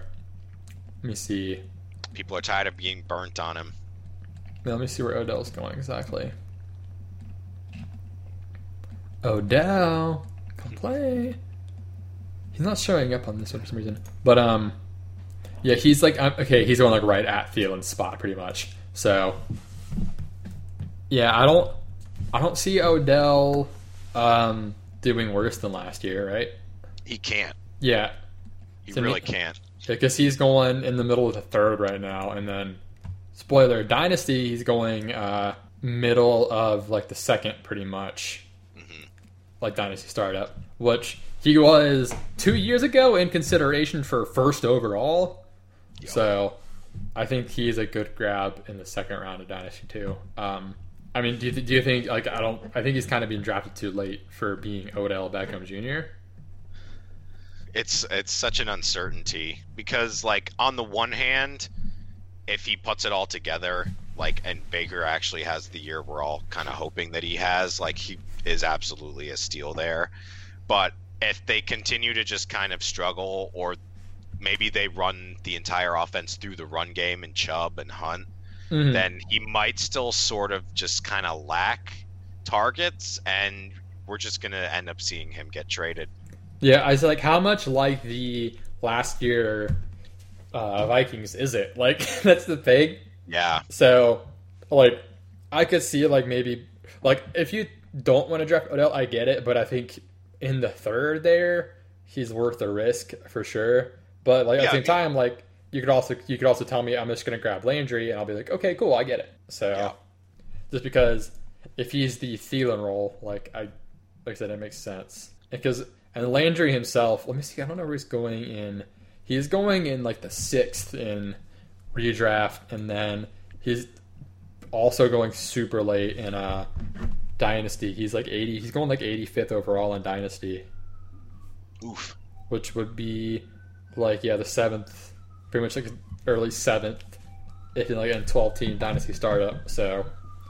Oh, hot take siren. Yeah, Jarvis Landry's a steal. That's like the hot take, I guess, because if he's the Thielen role. Anyway, I would see. I'm on board with that. I would rather not take Odell, wait and take Landry if I really wanted to do that, because then that position of like the mid-second, I'd probably load up on running backs. I'd probably take another running back. Yeah, that's the thing. Like the opportunity cost is a lot higher with Odell. Or well, that's Dynasty Star. Like so in redraft, he's going middle of third, so that would be like Lev Bell spot. Let me switch that over. Yeah, I'm on Dynasty. Yeah, so like if it's Odell or Lev Bell, I would take Bell personally, and I would like to think that's not just because I'm a Jets fan, but it's a close one though for me. I'm pretty high on Bell, to do well this year, and to me the running backs are so few and far in between of talent. Like if you get caught in running back hell, you're pretty much fucked. Yeah, but okay, so would you take Odell or Thielen though? I would still take Thielen. Really? I think I'd go Odell. Like for me, who else is going to be the That's the thing. Like I get it. Yeah. Like Thielen's going to get peppered. Like he should get peppered in targets. So like he's the safer option. I guess it's literally a matter of do you want like Thielen, like I don't see Thielen busting unless he gets hurt. Whereas Odell could be up and down, but I don't. Would you agree that Odell's ceiling is higher than Thielen's? Yes, his ceiling's higher. It's just that Thielen will be more, I think, consistently. Yeah, for sure. Good. Like they could end up with similar point totals, like at the end of the year, but in very different paths. Sure, but yeah, you don't want to be in that position where like, oh, should I start this guy? He busted last week, so you sit him, and then he blows up, and then you put him in, and then he busts next week, and you're in like the Vincent Jackson syndrome where you don't know whether to start him or not. Yeah, I do think Thielen, especially in PPR, is like a good pick though. Like I said, I won't fight anyone like too much on Thielen or Odell, but I don't know. Like I that's one of the cases where I think he's going kind of at his floor. Is the general point of the Odell thing? Would you rather have Cooper or Beckham? Fuck. Does it matter? Are they the same? Shit, that's a tough one. Disappears for some games. Yeah, I would take Cooper, but I'm probably higher on Cooper than a lot of people. Because, although, Cooper Kupp's going too high, he's going, early third. I would take Amari Cooper there and put Cooper Kupp, back near the later third. Yeah. Just because I'm not sure what the Rams are doing in general, and Kupp was shaky to end last year. But, I don't know. Yeah, receiver gets, there's a lot of upside on these guys, but it gets tough, and that's kind of where I'm going next. Is there's the fourth round for receivers is pretty fucking hilarious. How like loaded it is, and this is why I'm gonna load up on running back early. Cause like back half of the fourth. I mean, like I double check actually. This might be So back half of the fourth. Yep. There's DJ Moore. I guess maybe not back half of the fourth, but in the fourth you can get DJ Moore, Cortland Sutton, AJ Brown, Juju, Keenan Allen. Like a little later, there's Metcalf and Lockett. If you go a little earlier, you can get like Ridley, like Tyler Lockett. Yeah. Yeah, Tyler Lockett's going like the fifth. He's going after DK actually, which is kind of wild. He was such a steal for me last year. I took him in like the 7th or something. Dang. Where's like DJ Chark going? But yeah, like Chark is kind of going in that area too. Like, would you want like Lockett, Keenan Allen, Chark, Moore, like AJ Brown, like of that kind of group? Who are you feeling the most? Well, I mean Lockett's just great. He's money, dude. I like Lockett a lot. I like Juju to step up again this year, so I'm higher on Juju than most. I'm probably avoiding Diggs, to be honest, myself. And then you've got DK, too, which would be so fun. Like, if Lockett is gone, then I'm grabbing DK. Yeah, but, like, and then, I mean, like, Keenan Allen's tough because we don't know how Chargers going to be, but he's really good. And then DJ Moore, like, how good is the Teddy to Moore connection going to be? I think that's pretty good connection. That's like, if there's one receiver I want, it's DJ Moore, because he's going to be the king of just like completing Teddy's shorter passes. Yeah, I love that pairing, but I think Juju there too is nice because he was hurt last year, and then they had who at quarterback? Duck and Mason. Like those are the quarterback names that threw to Juju, Duck and Mason, or even we call it Devlin and Mason. Like, dude, there's like good wide receivers all the way down the board. Like all the way down here, it's 67. So like late 6th, you got Scary Terry McLaurin, who I would absolutely take, especially in a dynasty kind of capacity. He's going. I think he's going earlier in dynasty, but yeah, he should. Because even if they change quarterbacks, he's still talented. He did all that with their quarterbacks they had last year. So. Oof. Here's an interesting one. How do you feel about numbers? At 60, AJ Green. So, if AJ Green is like your 5-6 turn pick, like, I don't hate it. That's pretty great, right? Because you got to figure if they're going to do anything offensively with Joe Burrow, AJ Green will be at the helm of that. Yeah, because that would be, let me see, I'm have to like do this out. Because that would be if you pick like, if you're pretty much picking like first overall. So you go get McCaffrey, and then you come back. You grab, like, Fournette and Galladay, and then you're going to be like, okay, coming back, I'll grab... Well, actually, am I doing my math right? I don't know. Anyway, Green's going late enough that you don't have to rely on him that much. Like, if your 5th, 6th round guy busts, like, okay. Right. You've still got your foundation set with your first 4 picks, which are like your 2 top running backs and wide receivers, maybe tight end. You can have Will Fuller in the 8th to rely on, which I love that. Holy moly! For 2 games a year, you got it. He's gonna win you those 2 games. Yeah, like Cooks is going 7th, Fuller's going 8th. Like one of those guys is gonna get you a lot of points sometimes. Sometimes, not all the time, but sometimes. But so. Receivers deep this year. I think it's the simple thing is running back, receiver. It's probably what I'm gonna do in most of my drafts. But target those running backs. But next up, we've got some tight ends. So Kittle and Kelsey. Then, I mean, the next like top 3. That's like the consensus. Is that like the group of like Ertz, Mandrews, Waller is the next 3, which I think makes a lot of sense. I would put Ertz right below Kittle. Ertz is every year good, man. Because people talk about like the Eagles target competition, but I'm like, is it really competition? Like, no, not for Ertz. Ertz is just too ingrained in that game plan. He had a down year last year, but the Eagles offense just kind of struggled all around. But yeah, I would take Ertz over Mandrews and Waller, and then I like Ingram too. Yeah, after that, because the next it's like Ingram, Hunter Henry, I don't know who else, but Evan Ingram. People are taking Gronk kind of early. I think Gronk's gonna go way overdrafted all the time, so I won't have any Gronk. Oh yeah.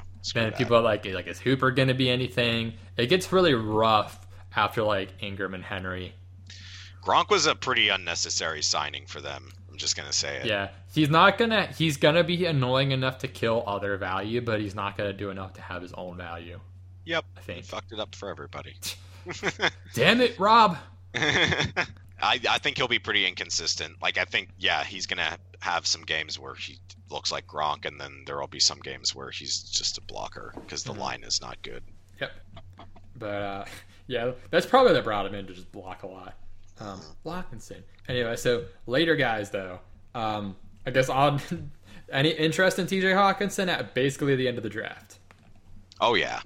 Like redraft wise, yeah. This is year 2 tight end. Like he's getting way undervalued. Yeah, I'm intrigued by that. Like Jonnu Smith also going super late. Let's see. We both have shared love for Hayden Hurst because Hooper's gone and Hurst comes in. Freeman's gone, Gurley comes in. Like they passed a lot last year, and I assume they're going to also continue to pass a lot this year. Maybe not in such an absurd rate, but like there's a lot of targets to go around. And aside from like Julio and Ridley, like no one's really demanding targets. So Hurst has a good opportunity to do a lot. I think he's got a good floor. I don't think he's as talented as Hooper, so I wouldn't expect Hooper's numbers, but I think he's going to be pretty consistent. Yeah, he's definitely someone to get super cheap who could be fine for you. Mike Gesicki is pretty interesting. Totally. A lot of his good games came when Preston went down, but like it's Preston, Parker, and Gesicki to pass to, and that is it. So It's a good trio. It's a trio. It's like it's a very interesting trio. Like I don't know, it feels so random. Anyway, there's like Tyler Higbee. You know, is he going to continue going nuts from last year? Like I think that's worth a 10th round pick because you'll know things with Higbee. You'll know really quickly if you nailed it or not. That's true. Like I'm totally fine just like kind of like not whiffing, but like just not touching tight end and just grabbing Higbee late and then being like, I'll know right away if this was a great pick or not. And then you can go grab someone else and figure it out the rest of the year like most of the league will do. So see, that's what I'm going to do, but with Chris Herndon. I'm going to let him drop off at the end. Take him in the 10th, and he's the number 1 tight end in the league. Oh, I forgot about Chris Herndon, I'll admit. I mean, yeah, he missed all of last year with injury, but his rookie year as a tight end was pretty damn good. Yeah, it was impressive. But yeah, tight end's tough. There's a little more this year than it felt like last year, I think. But yeah, I'm intrigued by Hunter Henry from Tyrod. Like that connection could be interesting. I'm worried about Waller because they have a lot more options this year, and then adding Witten might vulture it even more. I think Witten is a blocker. I don't know. I don't think he's going to get a whole lot of passes. Yeah, I don't think so, but I think it'll be enough to be annoying for Waller. Yeah, like his touchdowns were super down last year, but I don't like he did get unlucky, but I don't know. I don't think they're gonna like spike out this year by any means because they have so many more weapons now. So, like, I definitely wouldn't take Waller as the 5th tight end. I would take him probably after Henry and Hooper personally. Yeah, I mean, yeah. How do you feel about Hooper actually? Hooper's so talented, and I really like what potential connection he can have with Baker. So for me, that's just sort of where would you take Hooper and feel okay about it? Like 7th, 8th?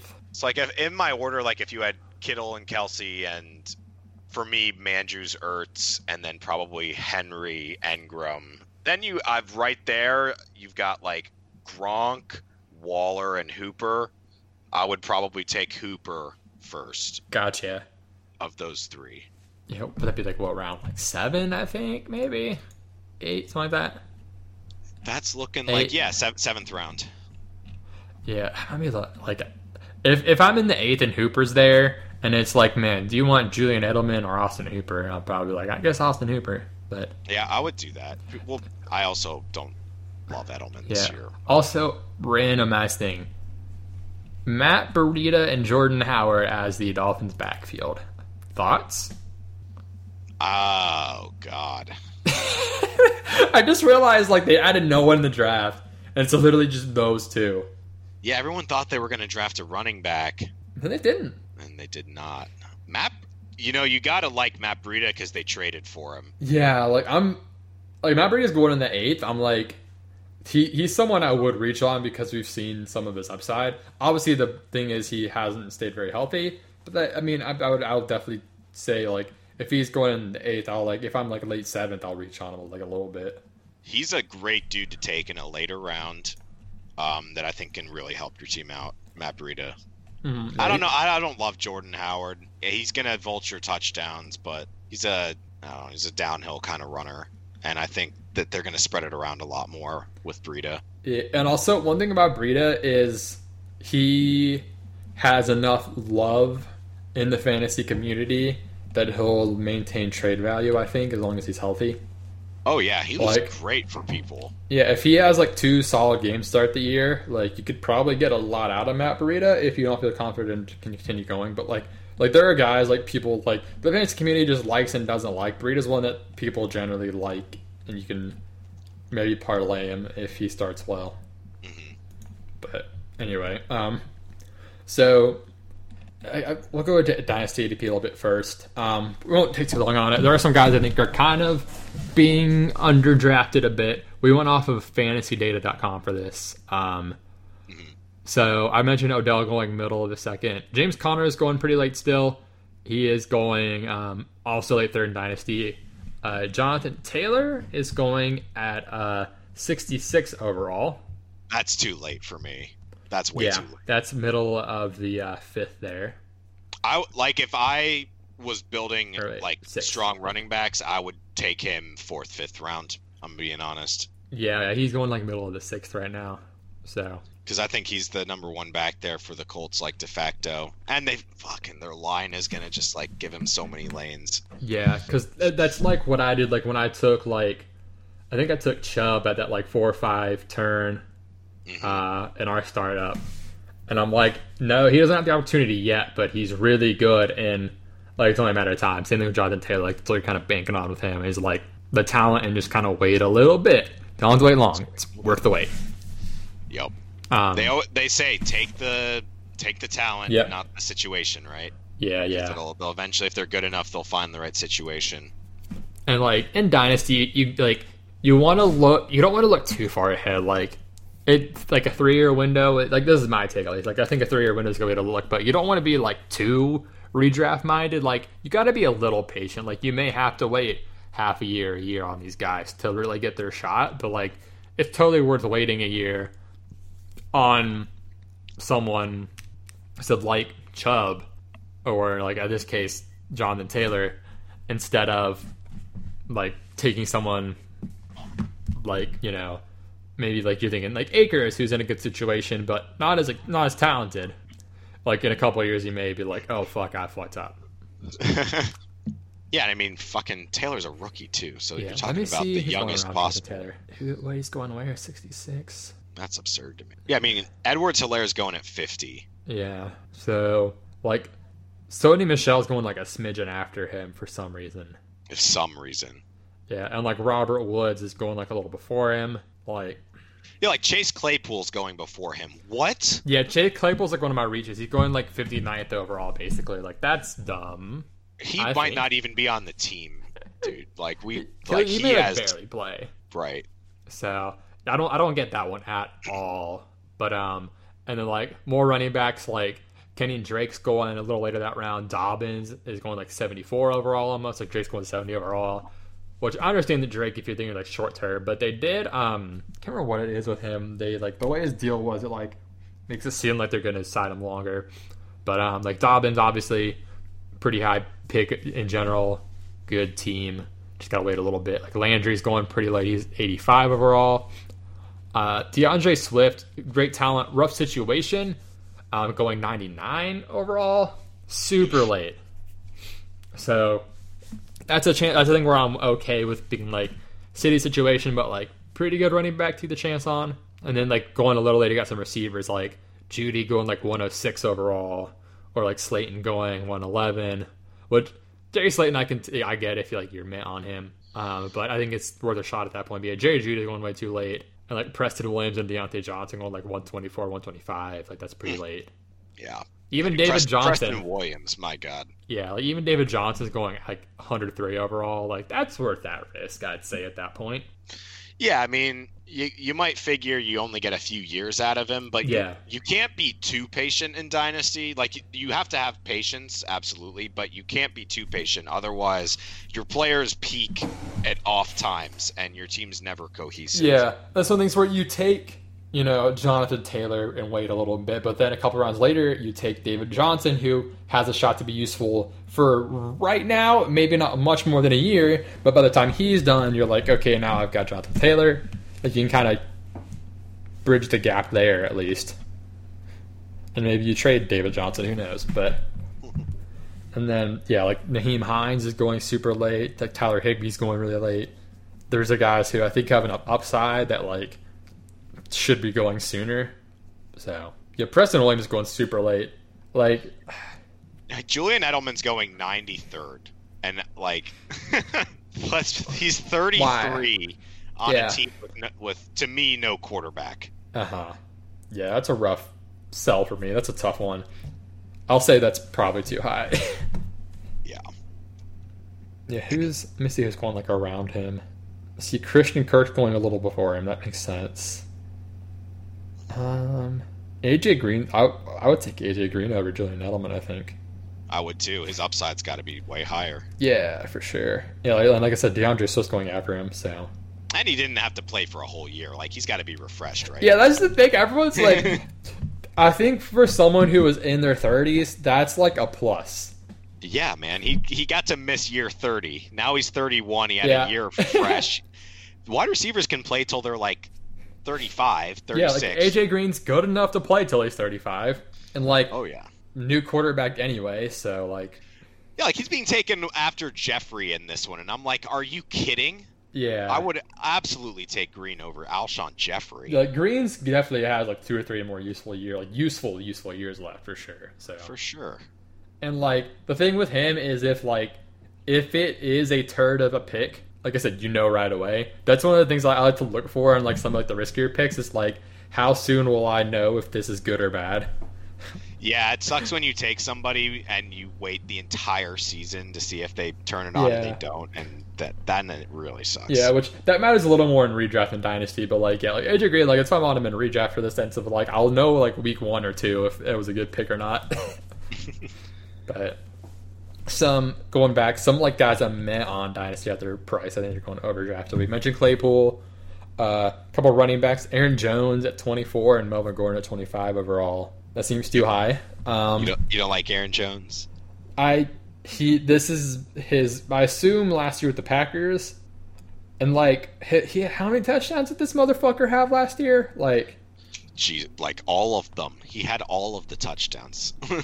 Yeah, like because he's going before like Mari Cooper is the thing, and he and George Kittle are at the same spot. And then, expecting some regression from Jones touchdown wise. And like Melvin Gordon, I just don't know what to expect.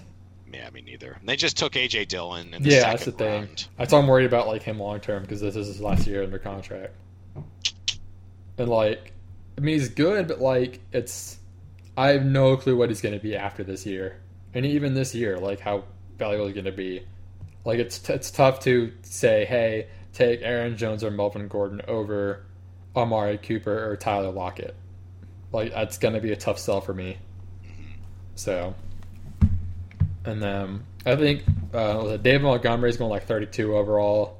Yeah, I don't think he's good enough on a meh team to be like, okay, this team has this running back that I don't think is that great for like 2 or 3 more years, and this team's not that great.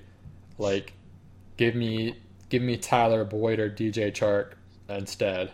Yeah, don't or give Lev me Bell even. Don't give me the running back of a meh offense. Yeah, that's the thing. And if you are going to do that, just take Lev Bell instead. Right. But, yeah. And then, as far as position-wise, Josh Allen is going quarterback 6 overall. Woof. Like, he's going ahead of... Actually, he's going, like... He and Dak are neck and neck. Okay. And he's going ahead of Rodgers, Wentz, Mayfield, Ryan... Like, I get that Jalen has been good fantasy-wise, like rushing-wise, but it just feels weird. Like, looking at who's behind him, like, it makes sense, but, like... I definitely would not do that. I would take Dak over Josh Allen every draft. And they're going like about the same spot, like within a pick of each other. But like, thing is like, would I want Aaron Rodgers? Would I want Wentz? Would I want Baker? Maybe even Ryan? I was saying, I think I would take many of these guys over Josh Allen. I would take Baker over him too. Yeah, like I might be biased, but like, if I'm building like, okay, in the next like, but like I'm building some of the future, but I want to be competitive as well. Like I want to be competitive kind of right away in this league. I'll be like, okay, like give me Matt Ryan. Heck, okay, like I would. This is kind of an underdraft. I think Jared Goff's going way too late. Honestly, he should be ahead of Cousins. He's 25. Yeah, that's like, and like even last year when the team was rough, he was still passing a lot. And I don't think the team's issue is Goff really. So no. I mean, him and McVay clearly can make some magic happen out there. Mm-hmm. And then like at that pick where Jalen is going, so he's going around pick 74. You might be passing up on like Dobbins or Mike Williams or like I said, CeeDee Lamb, Jarvis Landry, so Hawkinson. So that's the cost of that too. And then this is one of those things where it probably isn't too high, but Godwin being wide receiver 5 just feels odd. Like it feels like he's jumped too quickly. Yeah, I mean he had an amazing year last year, and he'll do well with Brady too. But you know, we like to overhype things. Yeah, I don't necessarily. This isn't like a dislike, but like I said, him going over Odell in Dynasty feels a lot. But I mean, I get it. I might be too high on Odell still, but Godwin is going at his ceiling everywhere currently, and that's one of my issues. It's like I probably won't get much of him because he's going at his ceiling. Like I usually avoid that. Which is like something I know that you like to look at is like, is a player being drafted at their floor or their ceiling? Mm-hmm. Like, and that's a really good thing to look at, because if someone's being drafted at their ceiling, it means they're not like, this is, if they have the best season possible, this is where you should be taking them. The payoff of Godwin there is like, because like the guys ahead of him, Thomas, Hopkins, Adams, Tyreek, and then like right behind him, Julio, Mike Evans, like you assume he's gonna kind of finish, like you're hoping he's finishing in the top elite tier of receivers when you pick him there, and like you can't do better than finishing in that top elite tier of receivers is like the thing. Right. And like if you're all in on it and that's the guy that you really think is going to do it, then fuck it. But a lot of times those kind of drafts are reactionary to last year. Mm-hmm. Yeah, we don't have enough of Chris Godwin. Like, I think he's really good. Like, I agree that he's good, but I don't think we have enough to be like, he should go here. Like, I wouldn't take Godwin over Mike Evans. No way. Yeah, I would take, like, Mike Evans is getting so much shit. Like right now, Mike Evans, I'm pretty sure is the only guy ever in the history of football to start his career with 6 consecutive 1,000-yard receiving seasons. Mike Evans might be might be the best receiver in the league. We just don't know it because he can't show it. Well, like, okay, here's the thing, because he's had Jameis, who helps him fantasy-wise, but like, what if so inconsistent. Like. But he has Tom Brady now. Like everyone's like, oh, he's gonna help Godwin. But like, what if it helps Mike Evans a shitload? Of course it will. And Mike Evans is 26 still. He's 26. Yeah, he'll be 27 when the season starts. But he's still like super young.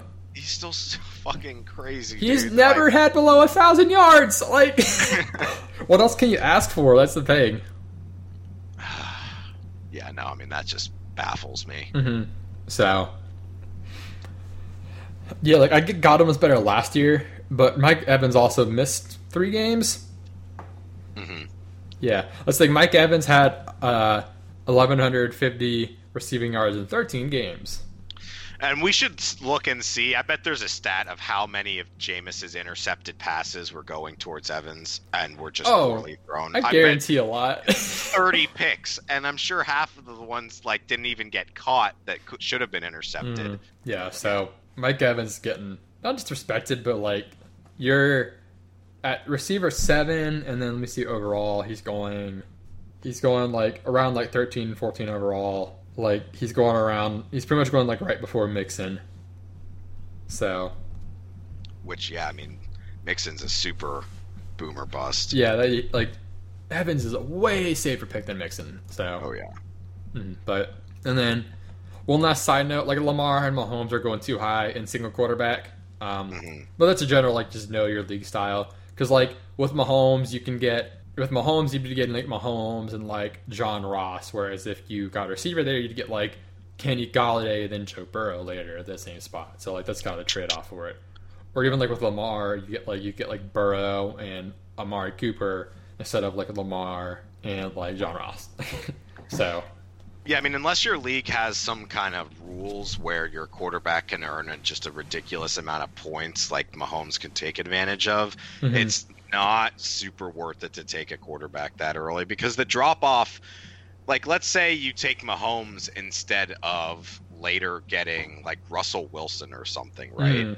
The drop-off in points from Mahomes to Wilson is literally negligible. Yeah. And at least for, like, one quarterback. Like, if it's super flex, go ahead and take Mahomes first overall. Go for it. Like, we kind of did. Well, yeah, because then you need two. Yeah. Yeah.